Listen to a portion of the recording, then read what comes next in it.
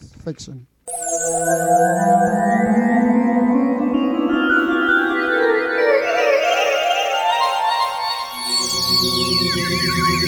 Radio play, an oft-ridiculed frontier. It all started when a remote programming experiment some community radio station on the central coast of California was conducting went a little caca. Their names are Gal, Moses, and Ted. They're lost, aren't we all? One of them owns an astronaut costume, shot through a wormhole for the sake of narrative explanation. Anyway, here they are, bouncing around speculative fiction thematic time and space, rather timidly going where many a man has gone before. These are the voyages of the Incompetents.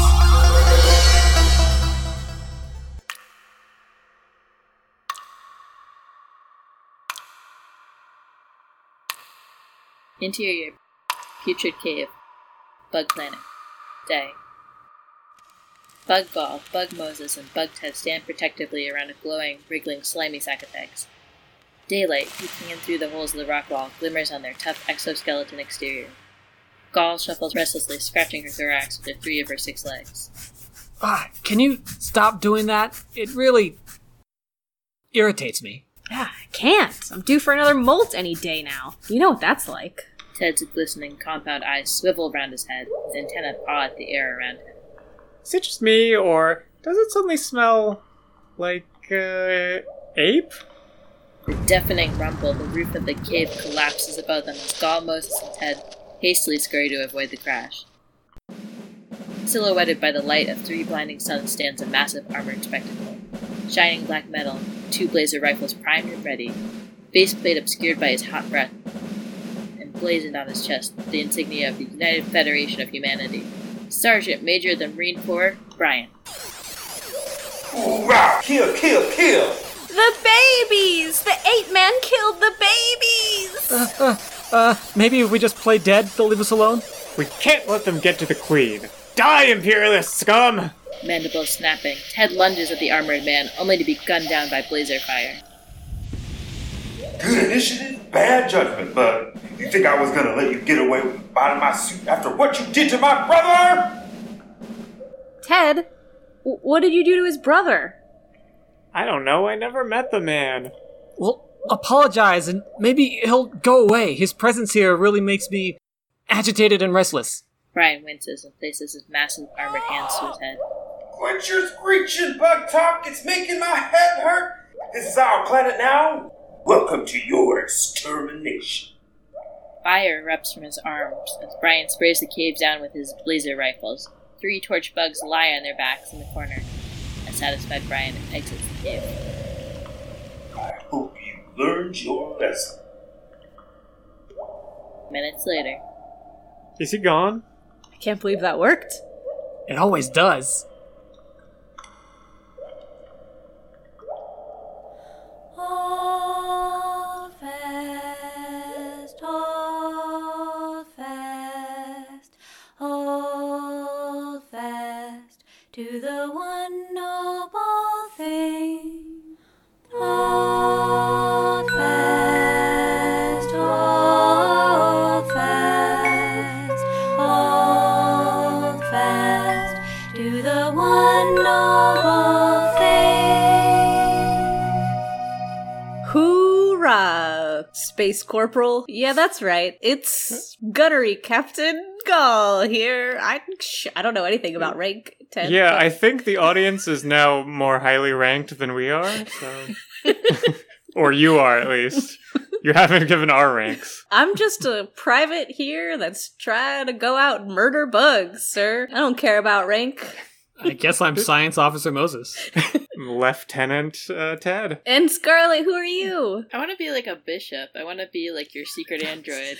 Now, if people don't know we're talking about the movie Aliens, then you want to be a bishop. You're stronger than a person and you can move diagonally. Anyway, welcome to Last Refuge of the Incompetent. This should have been the first thing I said. This is a sci-fi show, and this week we're talking about, you guessed it, Space Marines. With very special guest, returning guest, Scarlet Meyer. 2-time back-to-back guest. That's right, this is the Aggression in Space episode.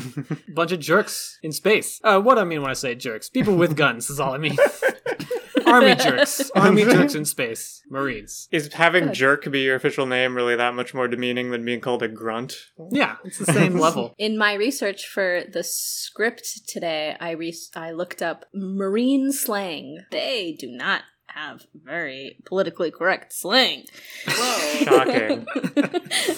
I'm going So to you write a picked up- strongly worded letter to the Secretary of Defense about this. I was gonna say, is that where you picked up hoorah?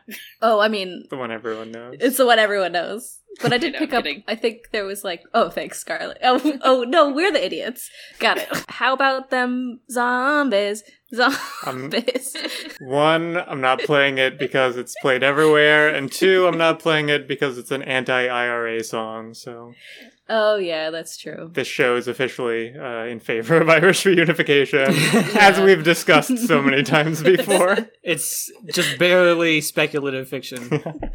Well, so I was researching music, and it was. Wait, we gotta tell the listener what kind of movies to expect aside from Alien. I don't know. Can we list them off? Yeah, Sure. do it. Sure, great. What kind of Space Marine movies did we watch this time? Aliens, that's the sequel to Alien. Starship Troopers, of course. Is it satire? Yes, come on, everyone. It's satire. The answer is yes. Yeah. We read the 1984 novel Armor, which fits in perfectly with these movies. Oh, and that Edge of Tomorrow, aka Live, Die, Repeat with Tom Cruise. There's some, space armor in that.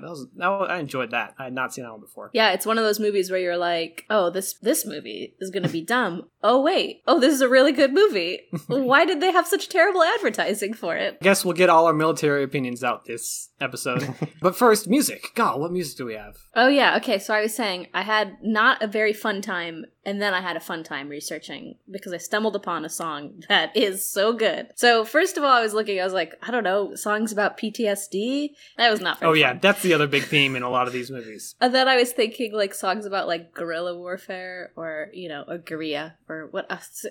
And I thought of the MIA album, Arular. She's got, but I don't know. It might have too many curse words. And then I was like, maybe Bugs. And then Blondie has a really good song called The Attack of the Giant Ants. That's literally like the ants come from space and they snuff out the human race, and it's about a bug war. Jerry Goldsmith is pretty famous for his Alien soundtrack. And then I was like, I don't know, are there any non-jingoistic songs about battles? And there's some good ones. Johnny Horton one, Battle of New Orleans, and then I guess the Decemberist Yankee Bayonet. And then I found this amazing disco song by Sarah Brightman and Hot Gossip called I Lost My Heart to a Starship Trooper. And it is so good. It's And a perfect song. The video for it is so beautiful. It's my favorite song now. What are you thinking, Ted? I have a list, but I haven't. I have a long list, but I don't have a short list, so I can talk about it. All right. He's making a list, checking it more than once. Deepest pool of deepest blue shall swim to you.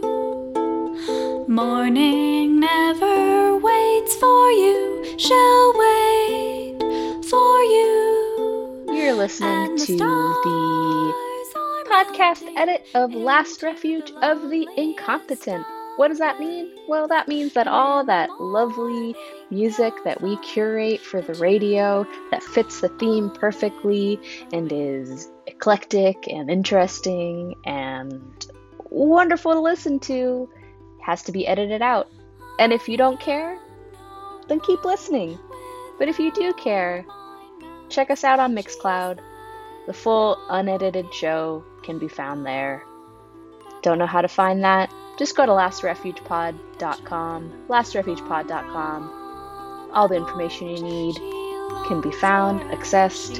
Okay. a hunter's horn to call out, to call out, to call out, to figure out why there is no frost. So, just a little bit of history. The earliest known use of the term Space Marine was by a man named Bob Olson in a short story called Captain Brink of the Space Marines in Amazing Stories from a November 1932 issue. I guess it's like a lighthearted play on a song titled Captain Jinx of the Horse Marines. There's like a protagonists are Marines of the Earth Republic Space Navy on a mission to rescue celebrity twins from aliens on Titan. Celebrity twins.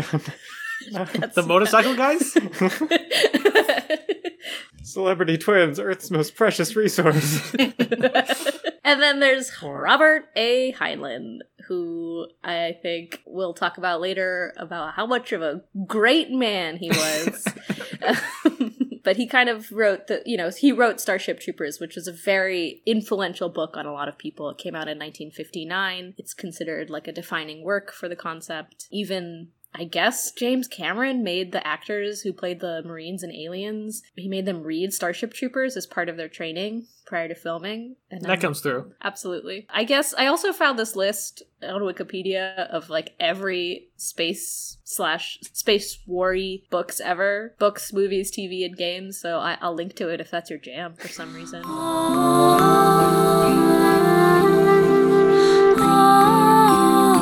So let's start with Robert Heinlein and how much of a great man he was. Now, Gall, the listeners can't see your face when you say that. Well, they should know that I'm saying it unironically. They can't see your face when you say that either. Anyway, he wrote it in 1959. He wrote it because he was angry at U.S. President Dwight Eisenhower for deciding to suspend nuclear tests. He was like, nah, we need Sassy Bobby. Yeah. I'm so angry I'm gonna write a book about it. Yeah, and I guess Heinlein wrote all of his books in like 3 weeks. Like everything he's written, he wrote really quickly. That's so In a fit of rage. Yeah, in a fit of rage. He did say that, like he wrote in 1980, and in some volume that he wrote, he wrote that he saw a newspaper advertisement placed by the National Committee for a Sane Nuclear Policy. Came out on April 5th, 1958, calling for a unilateral suspension of nuclear weapons testing by the United States, and that made him want to write Starship Troopers. And he and his wife created something called the Patrick Henry League in an attempt to create support for the U.S. nuclear testing program. He sounds like a great man. I've never read any Heinlein. Yeah, I didn't read the Starship Troopers book because I knew that it explicitly, in his own words, glorifies the military. Yeah. Like, okay, I don't need to read a whole book that does that. I'd rather watch the satire that does it ironically. Well, that brings us to why in the world did Paul Verhoeven even make this film? Is that how you say his name? I mean, it's Dutch, so you say it in a much more goofy way than that, but it's close enough. So I forgot how good Starship Troopers the film is. It's so good. It's a beautiful movie. Came out in 1997. If you haven't seen it, because for some reason you were told that it's a bad movie, those people were wrong. Do people say that? Do you have their addresses? Like, I give think them a people... little- What's that other one that he made that, like, is... RoboCop? Total Recall. Showgirls. No, Showgirls, Yeah. yeah. So, like, that's another masterpiece that I think he's just, like, not punking. He's just, like, he knows what he's doing. He knows what he's making. Do you think they exist in the same universe? Showgirls. Showgirls and Starship Troopers? Absolutely. I mean, Starship Troopers is in the future. They're both set in Super America, so... Mm-hmm. Johnny Rico. Yeah, set in a fascist America that has conquered and colonized the entire world. Like, it opens and it looks like you're in the usual cheesy high school G. Willikers All-American guy with a rock-solid jaw, played football. And they're in Buenos Aires, in Argentina. But it just looks like every other city in America. One of the other students makes a comment about, like, oh, maybe I'll just go play for Tokyo also. So the whole society is a fascist society where you have to enroll in the military in order to become a citizen to vote. Otherwise, you're just a filthy non-citizen. Yeah. Everyone's super upbeat and psyched about their fascist society. It's great. They're all under this giant American /Nazi eagle. I mean, the eagle is in this flag of this America is the Nazi eagle, not the old like German Roman Eagles, it's the Nazi Eagle. No. It's just with slightly fewer lines. At one point when, what's his name? Michael Patrick Michael Harris Patrick Neil what's Patrick Doogie? Harris. Doogie Neil- Howser. Doogie Howser. He's fresh out of Doogie in this movie. Yeah. He's trying to So- break free. Anyway, so Neil Patrick Harris, when he arrives in that like coat and the beret sort of thing, is like just like The Gestapo duster. yeah, the Gestapo duster, exactly. Yeah, so Paul Verhoeven knew what he was doing. Like, he did these things on purpose to show that, I don't know, it's just a funny let's all go die movie. But it's all, everyone's so happy about it.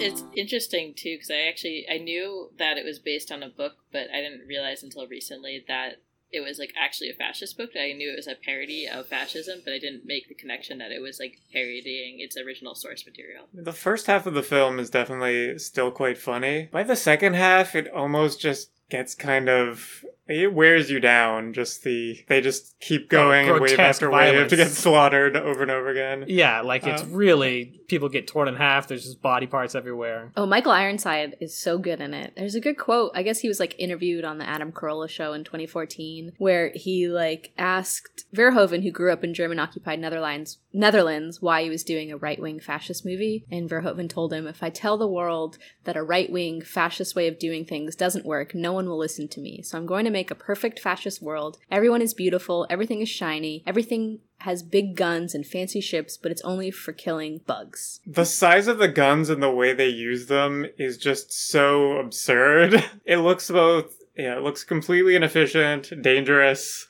and just clownish almost. But it's also hyper-violent. One thing I'd never noticed before that's, in hindsight, obvious, is that the explanation they give in the universe of the film for why they have to attack the bugs is that they're, like, flinging asteroids at them from across the galaxy, which is so obviously completely impossible.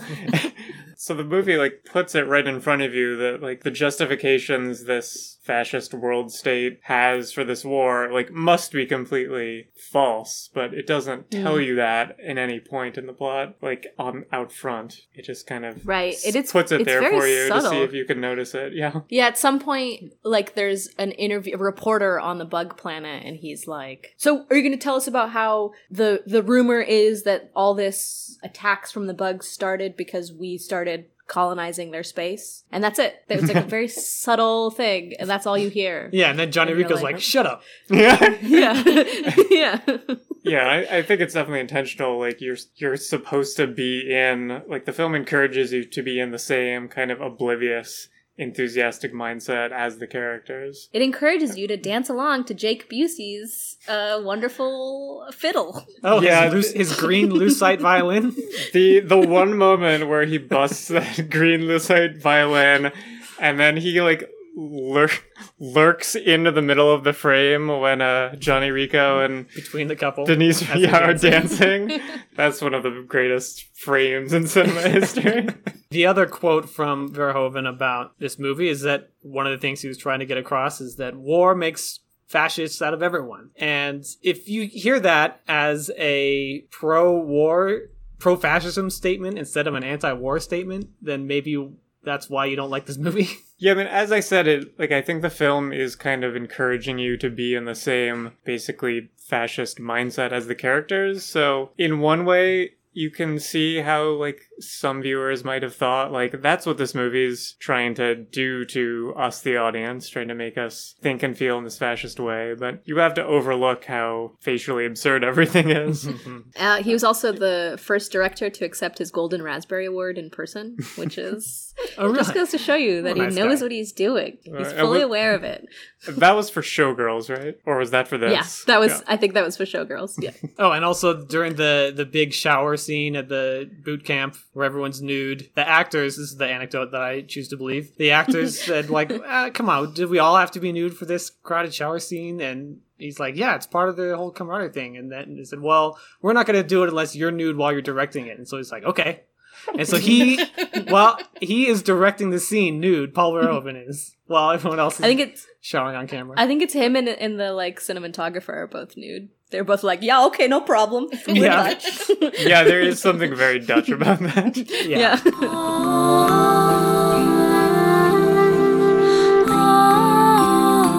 I saw this. I'll choose to believe it that there's plans to like remake the film, and Verhoeven was like, guys, like I don't know, because apparently the remake draws heavily from the original fascist and militaristic novels. Like, No thanks. Why would no? There's enough movies with what's his face, John Krasinski that are pro. Oh, his whole CIA series. Yeah. Release the I'm an analyst. I'm an analyst. Sorry. Release the Snyder cut of Starship Troopers. Oh yeah, I wanted to bring up, Paul Verhoeven talked about that shower scene and how it was so hard to get the nudity across the censors when the rest of the movie is full of people just getting disemboweled, like just over the top kind of stuff. Oh, but it's so- sci-fi violence, so it can be PG-13. Yeah, exactly. Yeah. So to his Dutch sensibilities, he's like, why is the nudity so much harder to get across than the violence? You know, that comes up now and then. But I don't know, what do you think? I've thought about it, and you know, when you're watching a movie, you see someone get torn in half by big ants, sci-fi violence, you know it's fake. Like, there's a level of removal from movie violence, even if it's gritty and realistic and not over the top, you still know it's not real violence. But if you see someone taking a shower, you really are seeing them taking a shower. Ho ho. So I don't know. No, you're seeing their Which character one is take a more shower. dangerous? Oh, that's true. Which one is more dangerous? Right. I mean, of course, I don't think either is dangerous, but I'm trying to figure out why is the emotional response so different. Puritanism. Yeah, that's there why. you go. Yeah. Because then I kept thinking about that and thought, well, if it were truly about like removal from the reality of the situation, then the story would be different for animated violence and animated nudity. Those would be on the same level of not actually seeing a person do that. Right. But no, animated nudity is way more censored than animated violence, so that theory doesn't hold. Anyway, food for thought, everyone. Actually, I don't know, because I did rewatch this recently, but I do love this movie. It's men and women showering together, which I think is like a hallmark of Space Marine movies, weirdly, which I think is like kind of interesting. They're sort of like trying to like establish the equality of like they're all comrades. Everybody, regardless of gender, will be torn apart by space bugs Yeah, That exactly. is as a team. That is progressive. in the Heinlein book. The equality sort of thing is in the Heinlein book. And I think that because he was such an influence on a lot of Space Marine stuff, it trickles down. Ted, did I interrupt your thoughts on animated nudity? I was just gonna ask, like, can we really be sure if the people in the shower scene aren't like doing it ironically? Yeah, we can't be sure. And are we truly seeing them shower then?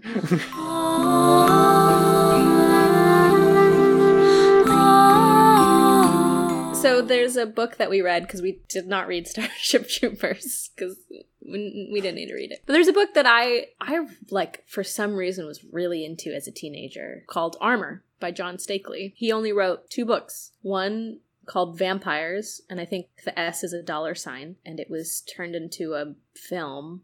John Carpenter turned it into a film with Billy Bob Thornton? No, somebody. A moment of Wikipedia silence.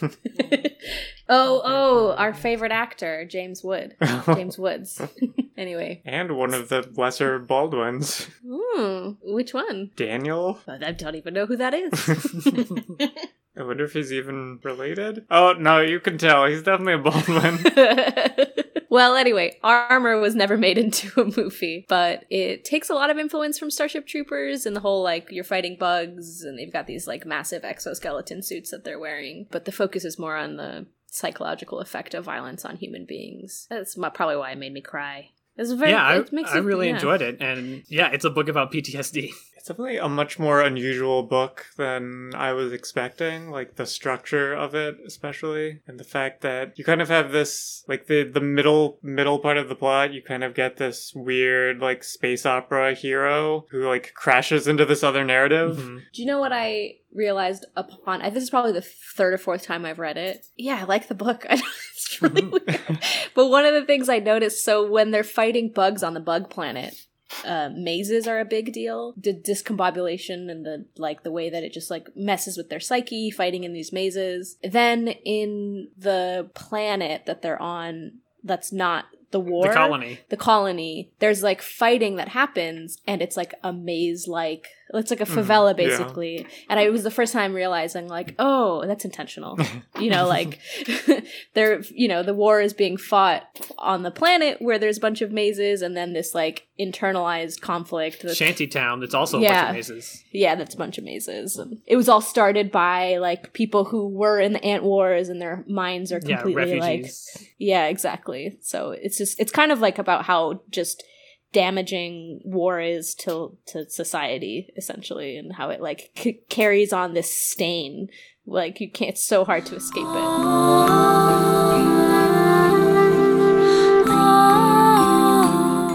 On the one hand, it is definitely about, from the start, it's about like grunts being sent to slaughter, falling apart as people. Yeah. But on the other hand, it ends up being, by the end, it's centered around these huge personalities. And a guy who turns out he was a chosen one, pretty much. Yeah, Yeah.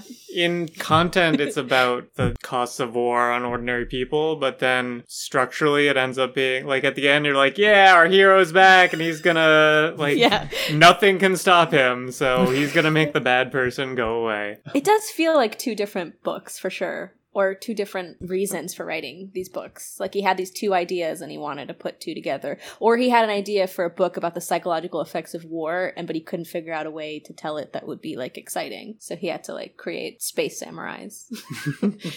Thought I read something about him being inspired to write this book because he read Starship Troopers and didn't like that there wasn't enough like actual like military stuff in it, so we wanted to write something with more like strategy and tactics. But I mean, it's just like a planet full of hundreds of thousands of giant ants that won't stop coming ever, so I didn't really get a lot of grand strategy out of that. And also like an explicitly incompetent ruling military society, so all the rich people get to be the highest ranks, but they never see combat, and they just send all the poor people to die. And also the whole idea of being so certain that you know how to fight this war and then being constantly thwarted had very like real world applications, I feel like. Yeah, both Armor and Starship Troopers, at least the film, have these very like high technology, very confident militaries that then just get cut apart. I guess at the time of his death, he was working on a sequel to it, and some fan site got author's permission to put up like an excerpt from his sequel. So I guess I'll put that up on our website. I haven't read it, but it's definitely, you finish the book and you're like, oh, there's a sequel here.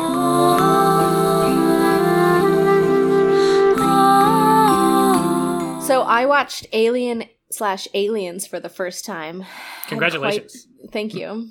Thank you. I think I've gotten old enough now that I'm not scared of movies the way I used to be. And I can watch them with like space I feel between. like that's the perfect order, though, because it's like if you're seeing Alien for the first time and you're freaked out about it, and then the sequel is like, and then there's a ton of them, you're like, oh my god! Yeah. It's like perfect hiding. I did watch Alien because I was like, well, I'm not gonna. I mean, I know it's not necessary for it to watch Aliens, but it definitely adds context. And but it's a great Aliens- contrast because they're very different movies. Very different Oh my directors. god, so different. So, they're such different movies. Last week we were talking about this whole, was it last week or 2 weeks ago? No, it was last week when we were talking about Outland. This whole like working class dudes working in space. The space mine. Space and now it's mine. space truckers.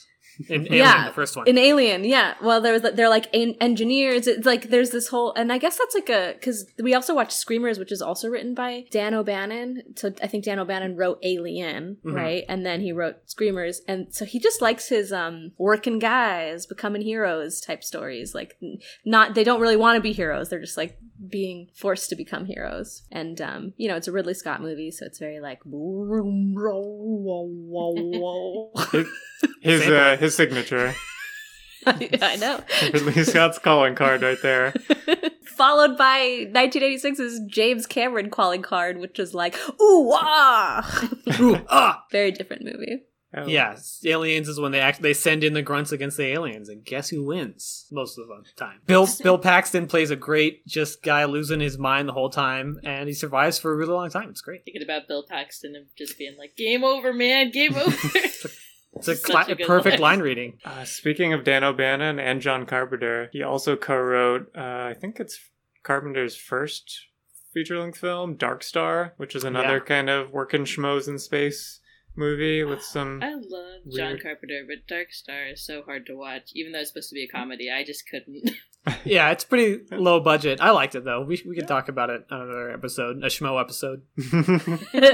Schmoes.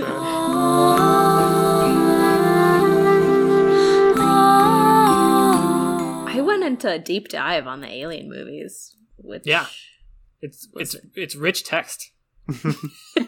Oh, I will say this. So the original, the Alien, the first one, was they kind of didn't really care about the people. Like, it wasn't a character-driven script. They were just, like, really interested in the whole plot. So they wrote the people they wrote the script, like, gender neutral, basically. They were like... Right, when it came to casting, Dan O'Bannon was like, choose anyone. Anyone, yeah, could be cast.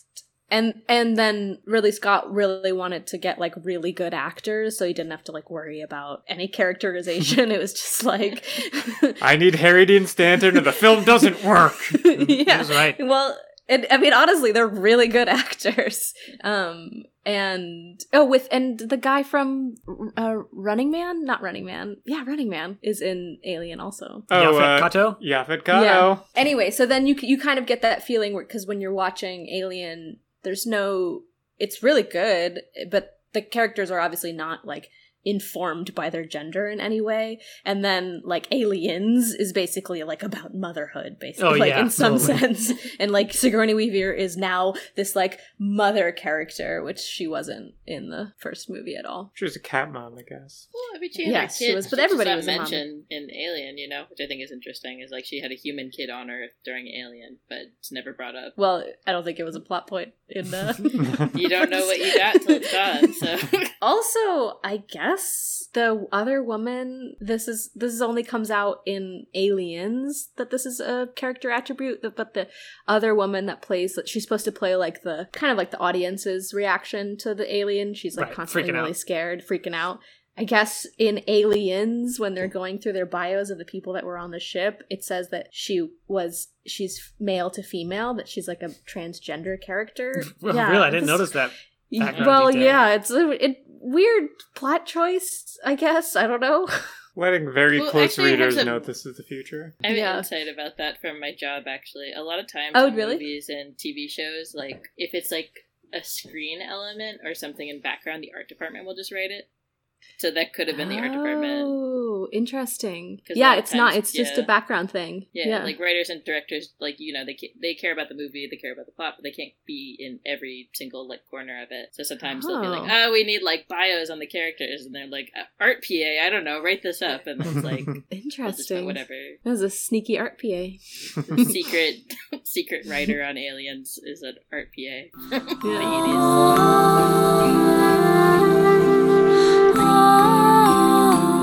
That one, you watch the movie and from the beginning you're like, oh boy, these are Space Marines. They let you know. Yeah. James Cameron really throws it in your face.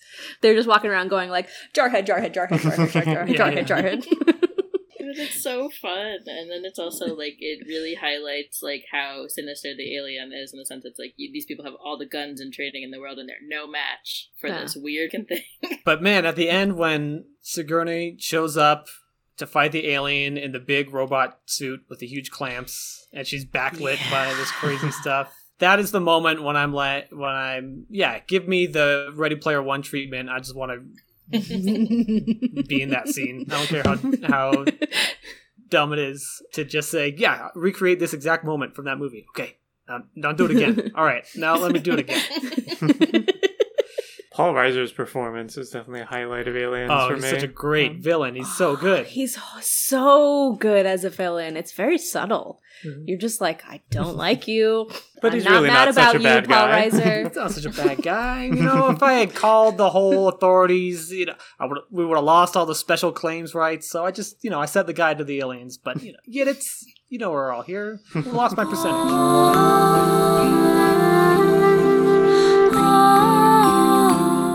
Speaking of exoskeleton fighting, should we talk about Tommy Cruise in Edge of Tomorrow? It's a really good movie. And I guess it's based off of a Japanese light novel. Which has a name that they should have just used for the film. All You Need Is Kill.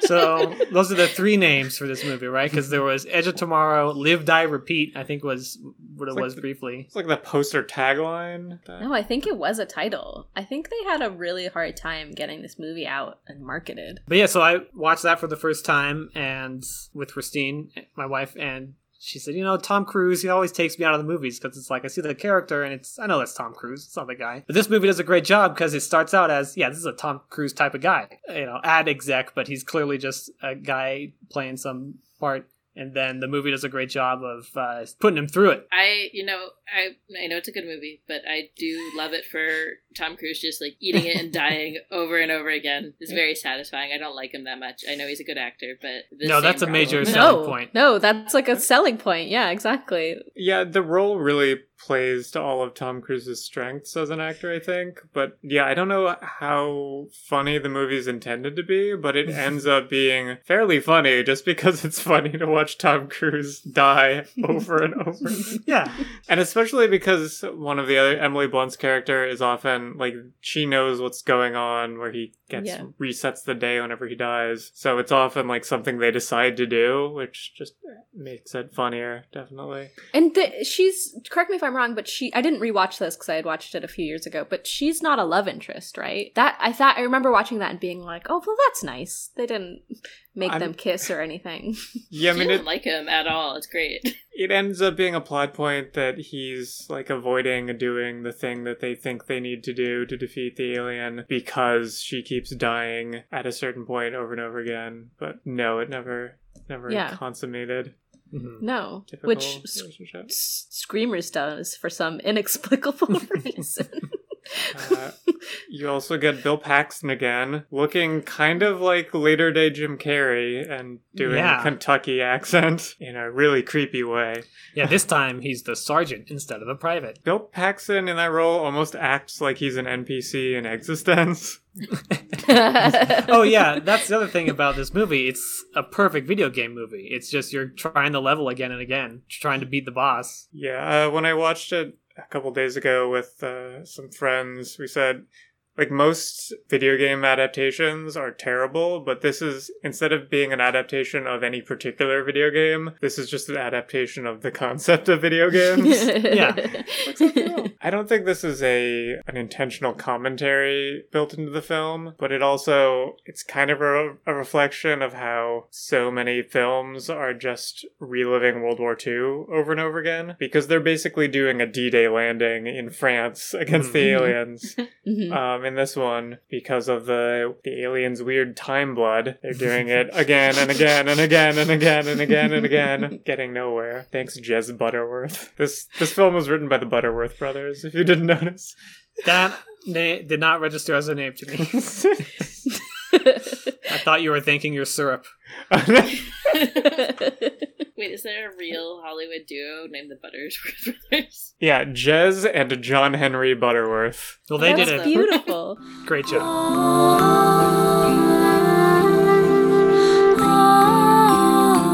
Yeah, one other thing that this Edge of Tomorrow shares with Starship Troopers and Armor, and to some extent aliens, is that the evil alien is like a hive sort of creature, which led me to think, why is this always the case in these Space Marine fictions? And it seems like it's sort of it functions as kind of the shadow of the army itself. They're basically both the reader and the characters who are stuck into this like military hierarchy don't want to think of themselves as just like cogs or pawns or worker ants. So like the enemy in all of these works ends up being kind of the truth of the army that our heroes are in, but submerged. Yeah, the perfect ideal version of a military is this hive mind where there's just one central intelligence zone that can just send out a bunch of cannon fodder. I don't know if this is totally off base, but based on just how much of a fascist Heinlein was, I thought it might have been like a communist metaphor too, because it's such a fascist thing thing across genre, and it's always a bug colony of aliens with like a hive mind. I think also a lot of it is, at least like Verhoeven's interpretation, I think, is this True. whole idea of when you go to war, you just completely don't understand the other side, or like a misunderstanding of the other side to the point where they're so alien that they're like insects and there's no way that but they're actually just like, I don't know, I don't want to say people because they're insects, but they're just, they have a right to live the same way. They're us, Gall. Yeah, they're us. They're just us. There's like a common military thing across countries, though, is they're trying to dehumanize the enemy, so it's just taking that to like a visual metaphor. Frankly, I find the idea of a bug that thinks to be offensive. Yeah, they had a nice bow-tied commentator in the Starship Troopers movie make that comment. Jews in like a lot of anti-Semitic literature, especially, were compared to bugs, and they were just like, there's just so many of them, they're swarming us, they need to be crushed just like bugs need to be crushed. So thanks Heinlein for all the fascism. Yeah. What is that? Thanks for all the... What's that fish. Sign off? Yeah, thanks for all the fish. Yeah. Yeah. Thanks for all the sign fish. off. that one, The dolphin sign off. Yes, it's exactly where my brain was. Why can't there be a movie where we're fighting the dolphins? Is that movie out? Is that a movie yet? Yes. The Hive What was that movie? Dolphins? What was that? Day of William the Gibson. No. Johnny Mnemonic. Johnny Mnemonic. We conscripted some dolphin soldiers. Well, that's true. There's Day of the Dolphin with George C. Scott, where somebody uses dolphins to try to assassinate the president. Oh, you've told me now. about this movie. I meant to watch it. Which that Treehouse of Horror episode with the talking dolphins is a reference to that film. Simpsons nerds, you're all Simpsons nerds. It's true.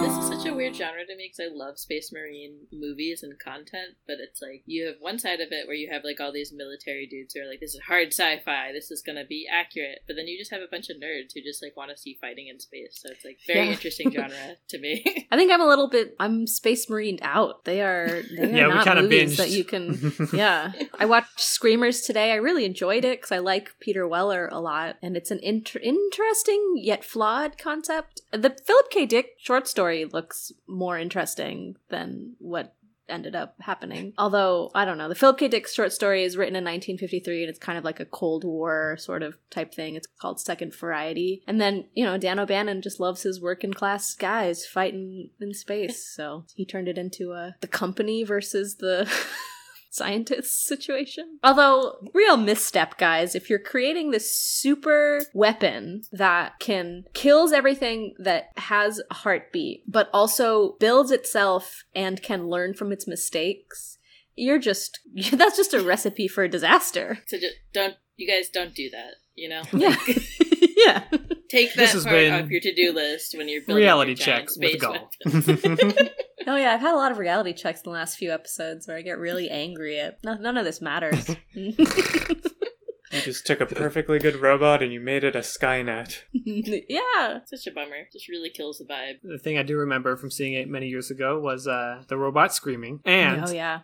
having to smoke cigarettes to prevent radiation poisoning. That was pretty cool. What? How do you know if it works? You don't die. Yeah, Peter Weller's really good. Buckaroo Banzai, RoboCop. He's just very enjoyable. Art historian Peter Weller. Is he? He has Oh, a yeah, we had this PhD in art conversation. history, from UCLA. You can download his dissertation.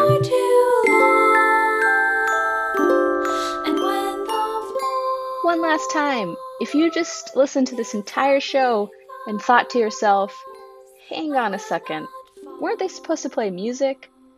Well now, you're listening to the podcast edit of this show. If you want to listen to the music, go to lastrefugepod.com. You can find a playlist of all the music that we play and links to the Mixcloud and all that good stuff. And enjoy!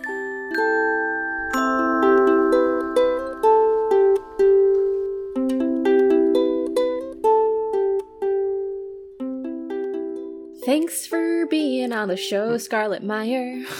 You're welcome. You're welcome back anytime. You're curated. Scarlett helped curate the past 2 shows, and they were very enjoyable. But next week we are doing Media Mind Control with Director and video artist. Yeah, director and video artist Jennifer Juniper Stratford. If you guys are into drag queens, Katya in Alaska just had a video that she directed called Come in Brazil. She's got this cool aesthetic. She's really kind of fun, and she's curated a bunch of movies for us to watch. Yeah, she's I a already big watched Remote Control, and I highly recommend it. Check out our website for links, playlists, all that good stuff, lastrefugepod.com. Send us an email at thelastrefugeoftheincompetent@gmail.com. Leave us a voicemail, 805-253-3091. And again, if you enjoyed the radio serial that you heard before this episode, but nothing else that we said, check out The Incompetents on a podcasting platform near you. And, what's a good military sweet dreams? I hope you're able to have sweet dreams and you're not riddled with memories of your ant war. Yeah, no more night sweats and sweet dreams, Incompeters. At ease, Private.